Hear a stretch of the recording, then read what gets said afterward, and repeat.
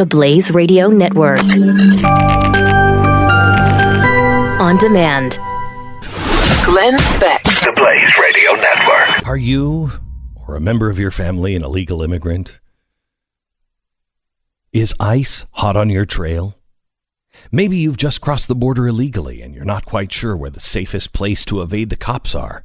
Well, fear no more, because now Apple has a new app for that. The app is called Notify.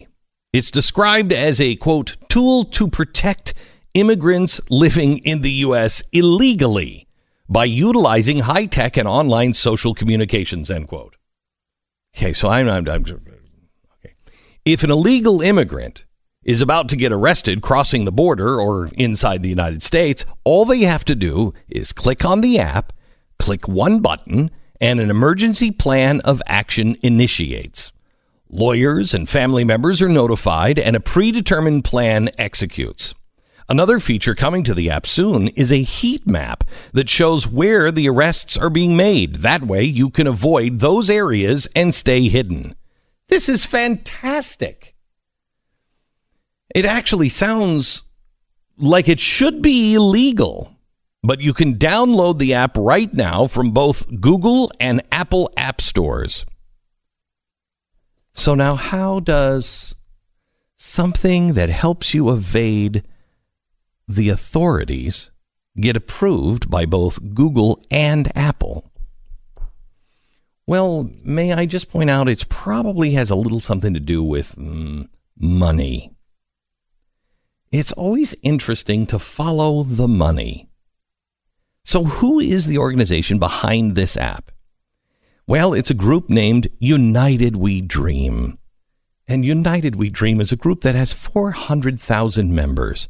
And their stated goal is to, quote, embrace the common struggle of all people of color and stand up against racism, colonialism, colorism, and xenophobia.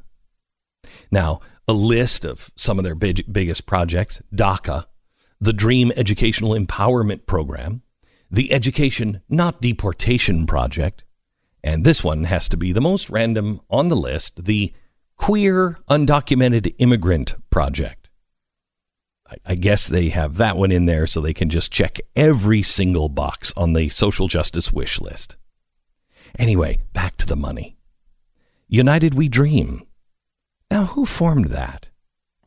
Well, it was formed in 2008 as an initiative by a group called the National Immigration Law Center, which turns out that they actually have two rich sugar daddies. The first one isn't going to surprise you. It's George Soros. The second one might surprise you. Uncle Sam. According to Judicial Watch, the U.S. government actually funded this group with over $200,000 tax dollars in federal grant money. And both groups, United We Dream and its parent company, list George Soros' Open Society Foundation as its key financial backer.